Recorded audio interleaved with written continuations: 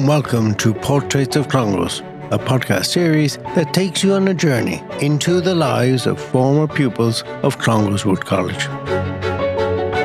My name is Rossa McDermott, and in this podcast series we will speak with alumni from Clongowes to hear their first-hand accounts of the transformative impact the school has had on their lives. Patrick Mullins claimed the title of champion amateur rider for the first time in the 2007-8 season. In 2012, he beat the record of 72 winners for an amateur rider in a calendar year, which had been set in 1915. Patrick is son of Willie and grandson of Paddy Mullins. Patrick Mullins, welcome to the Portraits of Clongowes. Thanks very much for having me, Rossa. The first question I have, it's not a trick question, is how was your time, as you remember it now, in CWC? Much better than I expected. My father went to Ross*08, and that was where I wanted to go. My cousin Emmett, who was my next door neighbour and kind of brother for all wants and purposes, he ended up going there. But Willie decided to send me up to Clongowes Wood. So was that convenience, or you had a bad memory of Ross*08? Was there any real reason? No, it wasn't. I think he enjoyed his time in Ross*08. It might have been geographically. For racing, it was a lot closer to Punchestown and Leopardstown and Bates, and it made maybe a bit more sense that way. But I think he knew a few people who'd gone to Clongowes and thought like what he'd heard. But I remember when I went up to the open day, I'd gone to Ross*08, Glenstal, Kenny College, and Clongowes. And Clongowes was the last of the four places I wanted to go. I remember coming away thinking it was musty and dusty and old, and but anyway, I was sent and I went. And you never looked back in that sense? No, landed very much on my feet. I didn't know anyone up there. Now I had met Jack Bruton and Stephen Doyle. I met them one day a couple of weeks beforehand, but I didn't really know anyone up there, and it was quite different, as a country fella going up there. A lot of the lads in Dublin, Kildare would know one another. They played rugby together, went to primary school together. Yeah. And there is that country-city divide, which I think is maybe not unique to Clongowes, but I think it's a great aspect of it. And it was fantastic to meet different types of people, new people. Yeah, the divide is probably more pronounced, at least in my time, maybe your time, but now you drive down there, you feel it's just a suburb of Dublin in many ways. It feels much closer to the city. But I suppose the psychology of being country and city with the lads is probably still very vivid, Yeah, but it's a good mix, and I think it's a vital part to what makes Clongowes Clongowes. But I was very lucky. I didn't get homesick. I enjoyed myself from there. So my parents were maybe away racing a lot, and I would have been dumped in different aunts and uncles for different nights and periods of time. Yeah. But I landed on my feet. But I do remember vividly that the first room I was in was a 4-man with Killian Fanning and James Donoghue, and it was right at the top of the corridor in the first year dorms, right beside the payphones. I don't know if they're still there or not. Yeah. But the first couple of nights, after lights out, you can imagine everyone's there kind of half asleep, and there would always be 2 or 3 fellas going up to the payphones and, bawling their eyes out. And that was quite a vivid memory. But, after a week or 10 days, everyone kind of settled down. But I was lucky that way that I managed to miss that. Why is that? Because you didn't feel far away from home, or you just your personality, you're independent and didn't kind of get really homesick? Yeah, I don't know. I'm an only child. Like I said, my parents were probably away racing a lot, so I used to stay in a lot of different places growing up. But I enjoyed it. We had a great year group, and I suppose I was only an hour from home as well. Maybe other fellas were 3 or 4 hours away. Yeah, I suppose if you're a single sibling like that, it's like being the older son or older. You're used to doing things first, and it kind of sets your personality slightly differently. Yeah, I suppose. And independent, you have a kind of automatic independence because you have to. Exactly. Yeah, you're that, like I said, my cousin Emmett was my next door neighbour, and we definitely fought like brothers and still do anyway. But we went down to Ross*08, and but the only time I did get homesick was I wasn't picked on the team. I think we only sent 2 teams down to play Ross*08 in the rugby, maybe the A and B team, and I was on the C team, so I didn't get to go down. And I do recall being quite sad at that. But anyhow, that was the only memory I have of it. But sure, look, I grew up in the generation that had Harry Potter, and we were all kind of walking around thinking someone was going to tap us on the shoulder and say, "You're a wizard, Paddy." Yeah. So it was a fantastic, the castle, everything. I mean, it was a fabulous place to go as a kid. And then, that to be split into houses, very much like Harry Potter. And I was in Claver. Yeah. And we very much enjoyed all that. And your first memory was the Royal Mile or the castle, or what's the vivid image you have of the place? I remember driving. I mean, the driveway is so not quite unique, but you don't see very many like it. And the trees either side down to the castle, and the 29 building is, obviously it's not quite as old as the main castle, but it's still very impressive. Very impressive, yeah. So, and look, I suppose I never played rugby going up there. I used to run a lot, and I played a lot of soccer in Thomastown and Kilkenny, and had to learn to grass, and got the hang of it eventually. Like I said, I was a slow burner. I could run very fast. Wasn't great at catching the ball. Terrible at tackling. But I did manage to get onto I was on the Bees. I was kind of fullback / winger for the Bees for a long time, and but then in third year when we started doing weights and kind of bulking up, I kind of sat back then because I was keeping an eye on trying to be a jockey, obviously. So that was always your intent, was it? Yeah, I always wanted to ride, and my father trained and rode, and my grandfather trained. I seen the blood, your aunt and uncle. That's this, and all my cousins and uncles and aunts, and I was always tall, so I didn't want to be putting on muscle and getting heavy, which is a pity because I really enjoyed team sport, and I miss team sport. A jockey is an individual sport, and being on a team, being on a rugby team, and I used to love the circuit training with Stephen O'Hara, and we playing the I forget the speech. Very famous is it the Nero speech, or it's from some American football film. But I used to love all that, but unfortunately I gave it up. Just I didn't want to. I couldn't make the commitment to bulking up. Yeah, I can see that. And when you look now at the things you got from your time there, what did it give you for life? What disciplines did you take away that you've used day to day ever since? Well, sure. Look, the obvious one is, which we were always taught is man for others. We were always, That was a thing for your time, was it as well? Because very older generations didn't have that. Yeah. Which I didn't realize actually until I was listening to some of your earlier interviews. But we were always reminded of how lucky we were, how privileged we were, and we were and we are, and I think that's very important.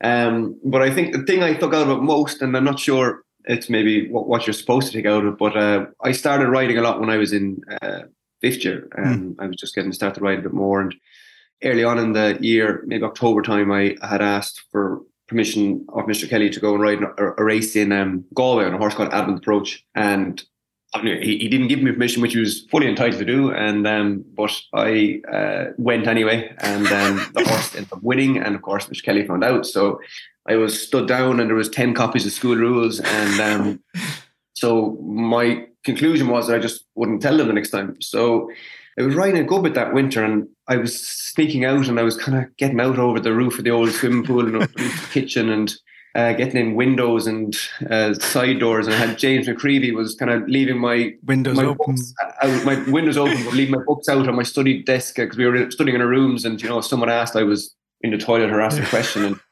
I mean, looking back, how I got away with it for so long was incredible. But I got away with it until Punchdown, which is the end of April. Yeah. And I was riding the same horse, Adam's Approach, in quite a big race. Brave Ink was in it. I can't remember the horse that won it.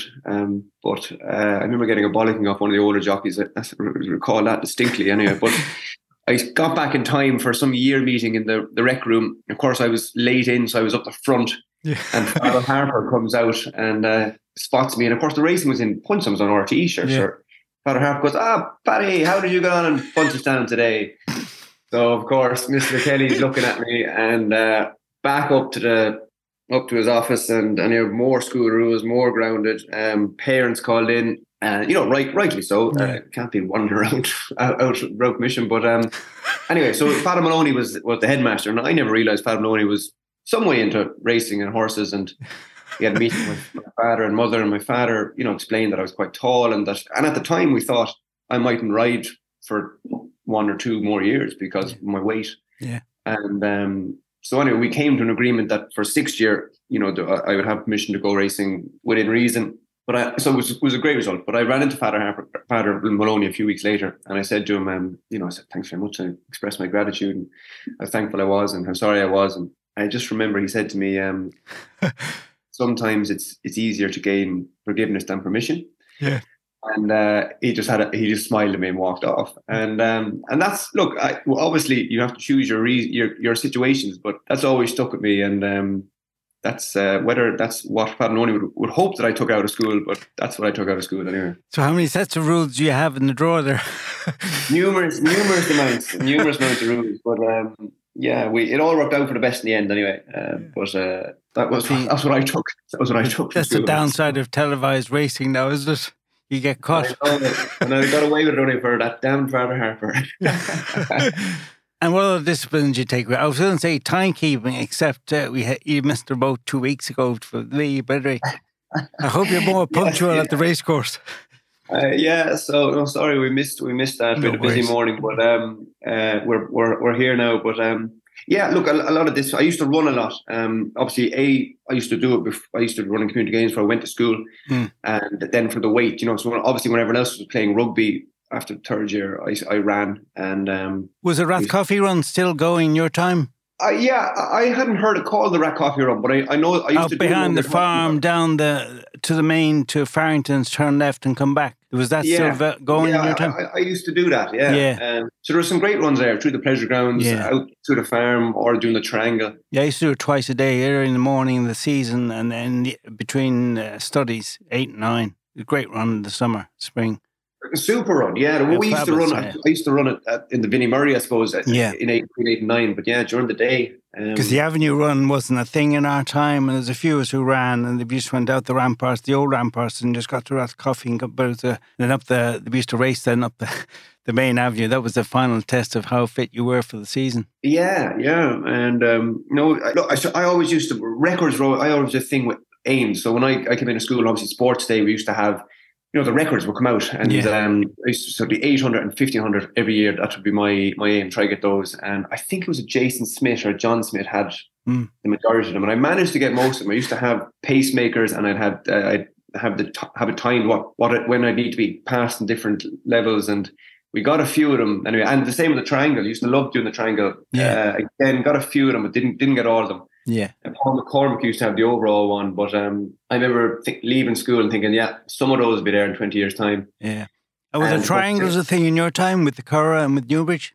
Oh, yes. Yeah. Well, the sword, triangular sword. Yeah. It was great fun with that as well, and the cadets. But but Jack O'Leary, who'd be Ed O'Leary's son, who'd be Gigginstown House Stud, Michael's nephew, he wiped the floor. I think every single one of the records I put my blood, sweat and tears into is gone. Yeah, so he's serious though, isn't he? Yeah. They didn't last long. No, Jack was different gravy. Different gravy. I mean, I used to run with Mick O'Leary and I could hold my own with him. We used to play tag in that sense. But the nephew, Jack, look at him, he's got some serious records and achievements already, you know what I mean?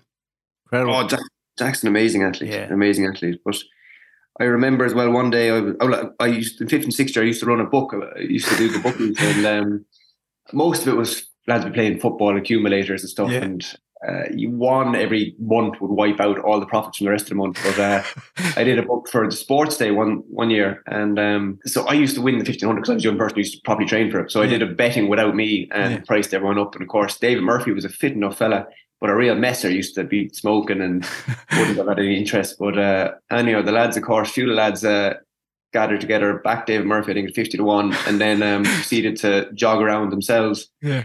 And David got in second behind me, so I ended up losing a good few quid that day. I think that might have finished the bookmaking, my bookmaking business. You were done. I was done, yeah, very much so. Obviously, the competitive spirit is very strong in you.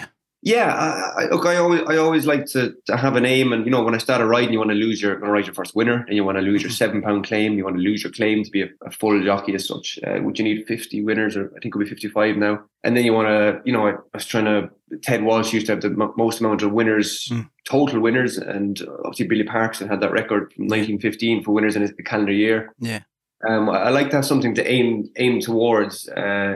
Always the same with the records and the running, and. Don't always get there, but it's good for the keep you concentrated on where you want to get. And was there pressure on you to enter racing because of the family connections, or was that a positive energy? No pressure. Or burden, even a weight on your shoulders, no.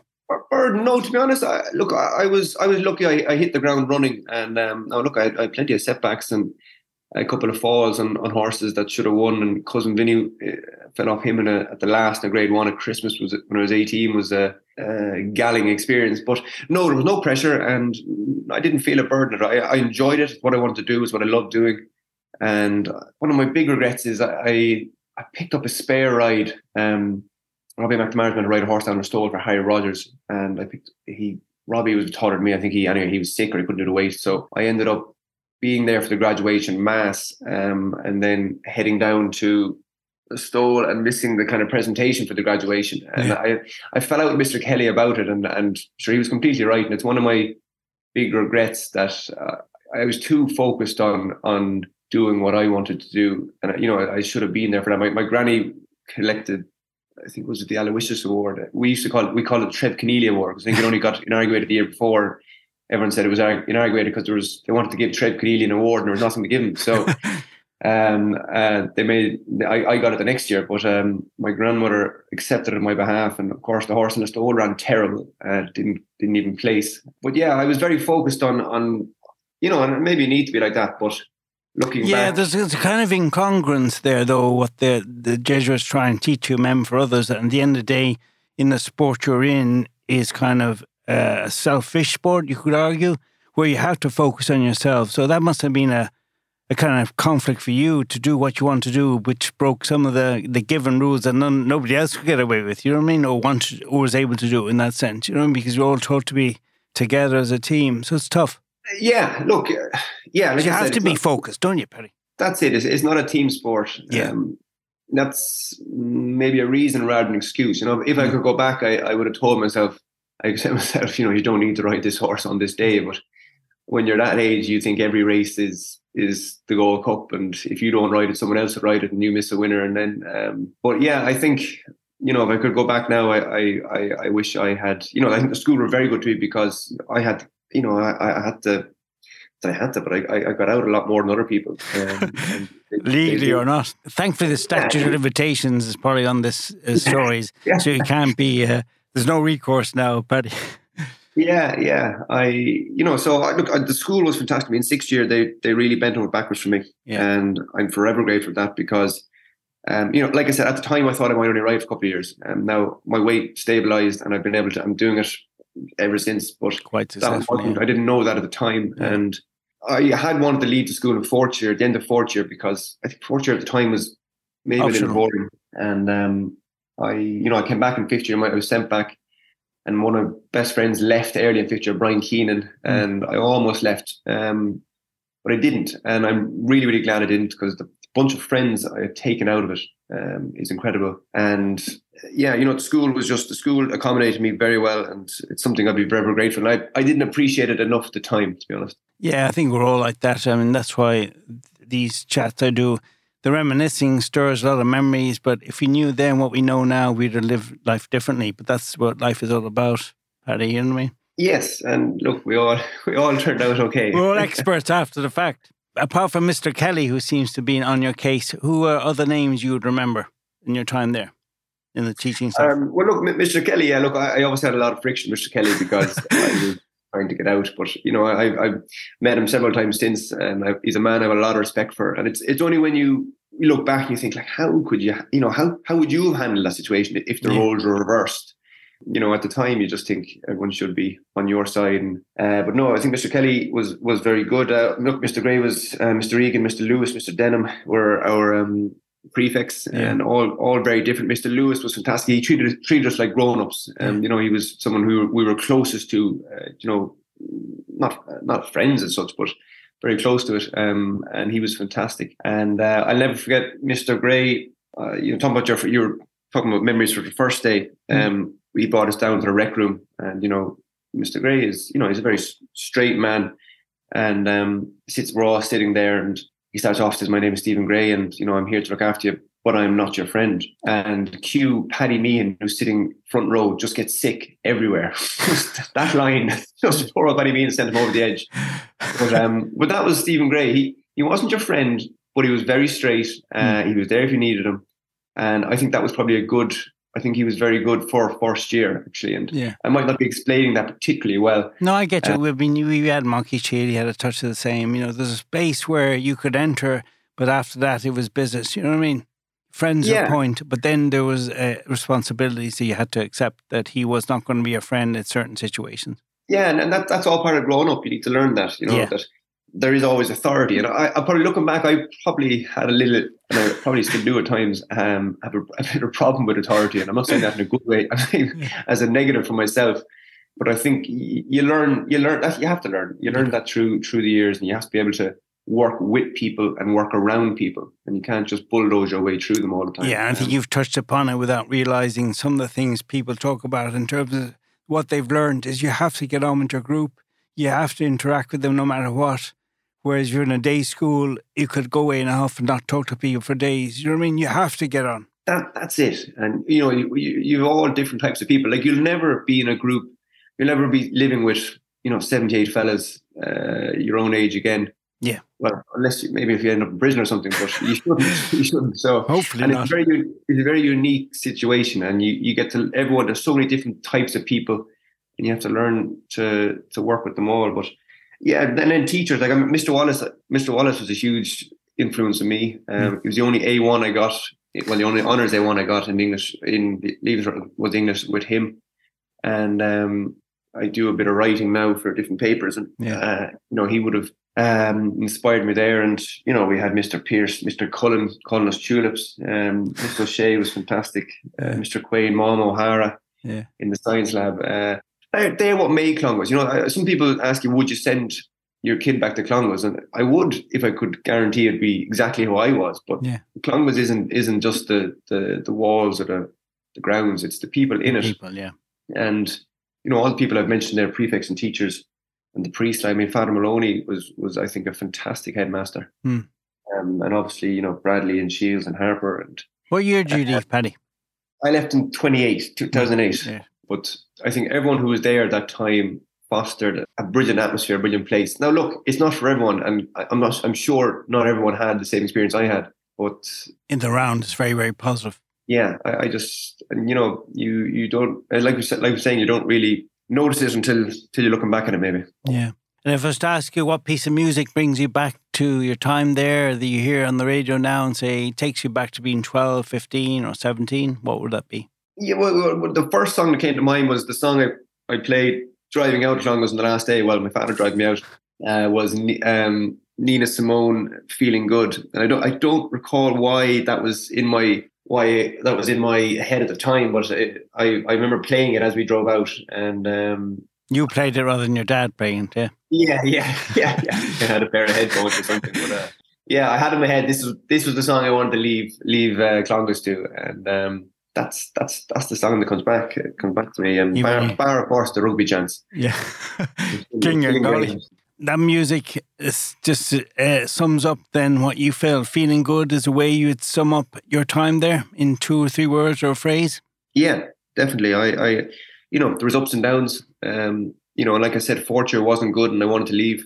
I'm glad I didn't. If I had my own choice, I would have left. And my parents said go back up till Christmas. And the last 2 years were the best 2 years. Maybe that was because I was going out racing a bit as well. But no, it tends to be. I mean, once you get through Christmas and first year, it only gets better. And we all have those challenges. But what you say is pretty much mimics what most people kind of sense over the period. You know what I mean? There are bad times, up times. I think it's a good summary. Yeah, that's life. That's life. There's highs and lows. There's fights and there's the likes. So you know, that's you. Yeah, I think it was. I wouldn't change it. Wouldn't change anything. Patrick Mullins, thank you for joining me on Portraits of Clongowes.